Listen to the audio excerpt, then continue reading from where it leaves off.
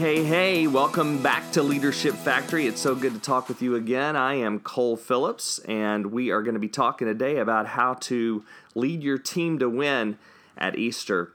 And it says a lot about you that you're listening to this second lesson on leadership. And as we are getting to the season that is close to Easter Sunday, you might be thinking, why are we talking about this now? Isn't it too late to really make any changes for Easter? Well, I don't believe it is. I think you can still begin to put some things together if you act quickly and really be able to put Easter in the win column this year. Of course, you may be listening to this after Easter, and many of the things we're talking about today are true about any seasonal opportunity that may come along. So whatever it is, whether it's Mother's Day or Christmas or any of these times, we use pretty much a similar strategy at each of these big days throughout the year. But Easter is what we like to think of as Super Bowl Sunday for the church. It's such a big day, the biggest day of the year.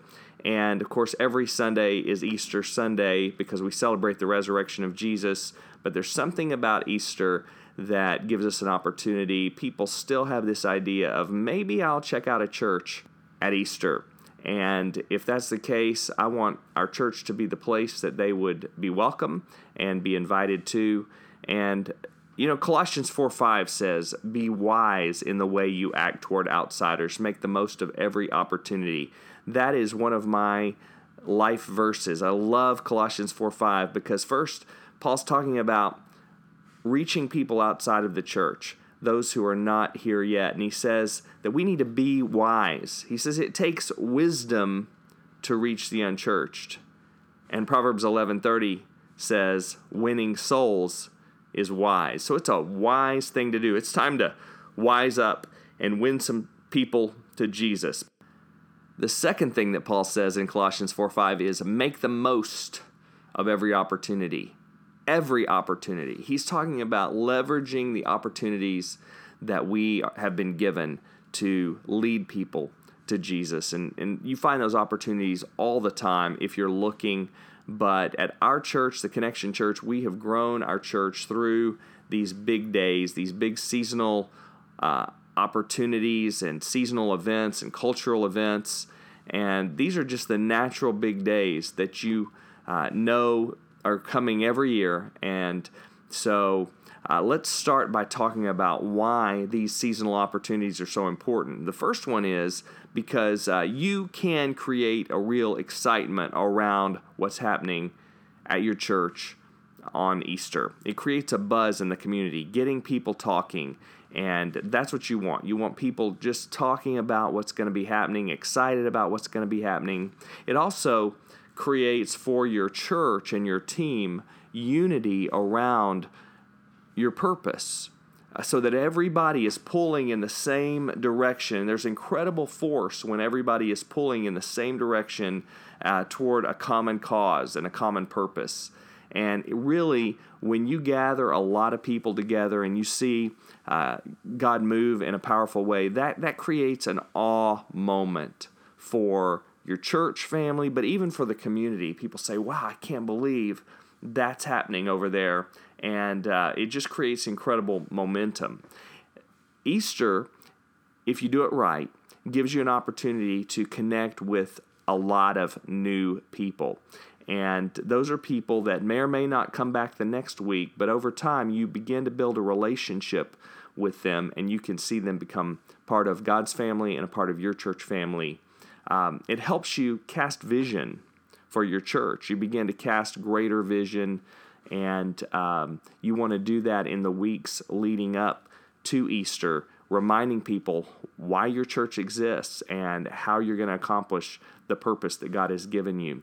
And then also it focuses your prayers. And let me say this, just as a leader, you need to be leading your people to pray big, to have big faith, to see God do big things. And so you want to have some focused prayer times and direct their prayers to see God move and change lives through Easter. And then also, it will stretch your faith. in a big way, because when you begin to say something big is going to happen, we're going to have twice as many people at our church, or you just set a big goal out there, it causes us to kind of stop and think, well, what if I fail? What if I have egg on my face because I've talked too big? Well, that's okay. That's okay. Dream big dreams for God. The problem is not that we're dreaming too many big dreams as leaders. The problem is we dream too small of dreams, things that we could accomplish on our own without God doing anything. And so we need to bring God into the equation to believe He's going to accomplish far more than we could do on our own. So it really stretches your faith, and when you're stepping out, it stretches your people's faith as well. It also focuses your people on a specific day to bring guests, to invite. And so you want to equip them and encourage them to bring people, challenge them to bring people with them for Easter. And you will see a big impact. You will see lives being changed. And then also, it gives you an opportunity to increase your volunteer teams. And as you bring them in for Easter, you say, hey, we've got more opportunities to serve. We need you. We need all hands on deck today. What you'll find is some of them will stick around. You'll be able to enlist some of them to continue serving on a regular basis. And the thing is, after Easter, you have this big day. You won't keep everyone, but that's okay. The week after Easter can be one of the most depressing weeks of the year. You say, I lost half my church in 1 week. Where did everybody go? Well, anytime you get everyone together on one Sunday, then you're going to find that not everybody comes back the next week. That's okay. You can't live Sunday to Sunday or week to week.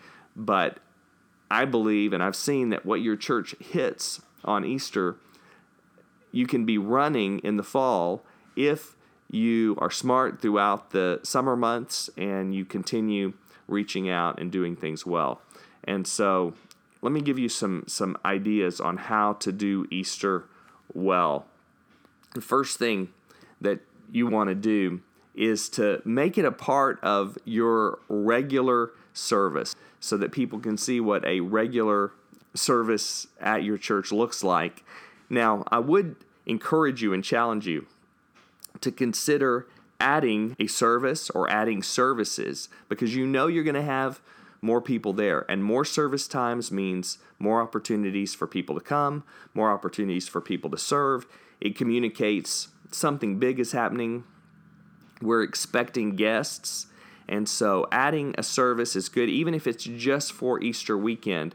But you may be at a point in the growth of your church where Easter Sunday is a great Sunday to add a service. The first time at our church that we went to 2 services was our first Easter Sunday, and from there on, we've always had at least 2 services. So Easter is a great time to add more services, add an additional service. And then I would encourage you to start a new series on Easter. I don't think it should be a standalone, even though Easter can be a focus and should be a focus of that day. If you will start a series on that day, then you've already gotten people involved in what's happening in a series, and you can say, hey, to hear part 2, come back next week. And so I would say start a series that day and do something that will hook people and interest people that you can build on in the following weeks. You got to invite big. You've got to advertise. You've got to do marketing. Marketing is not a bad word. In fact, I think of marketing as evangelism. And there's so many great ways you can do that today through social media, because you'll find that so many people in your community are already on social media, so you want to go where they are. We use yard signs just to spread the word in our neighborhoods. Is a great way to put your website on the yard sign and encourage people to check it out. Make sure that you're spreading the word about your Easter services, because it doesn't matter how great your day is, how great your services are, how creative your services are if no one knows about it. You'll just be regretting that you did something great and no one knew and no one showed up. So make sure that you're spreading the word about your services. Your service itself, let's talk about that for a minute, because people say, well, what should I do on Easter? And what I would say is make it great, but make it a normal service so that people can see what happens every week at your church. So I believe the lead pastor should be speaking, not a special guest. You want people to connect with your lead pastor, and you want it to be a great but normal service. And then prepare for follow-up. It's not just the day of the event, but it's what happens after that's going to make the difference. You want to get people's contact information, put it in your church management system, and get something out to them as soon as possible. The sooner the better, the more responsive you are, the better.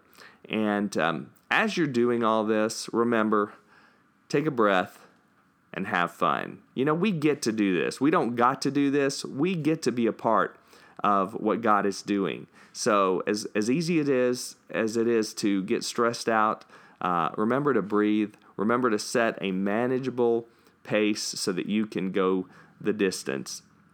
And then after your Easter services are over, make sure that you celebrate the wins. Celebrate with your team. Tell stories of the great things that God did, the great stories that you've heard through your Easter Sunday and Easter weekend. And then, as much as you can, take a moment to rest, relax, and recover. Sundays are relentless, but you want to make sure that you're getting some rest because you've had a hard push. So that is how you can leverage Easter to put it in the win column and lead your team to celebrate all the great things that are going to happen. And I want you to know that I am praying for you, that I want to see you win, and I want to see your church win, and I want to see your community changed. So be sure that you connect with me. I look forward to hearing from you. And if you've enjoyed this, and this has meant something to you, then I want to encourage you to subscribe to the Leadership Factory podcast so you won't miss any of the leadership lessons that I'm sharing over the coming weeks. I want to remind you that you are a leader, so be a great leader. Well, that's it. I'm out, and I look forward to talking with you soon.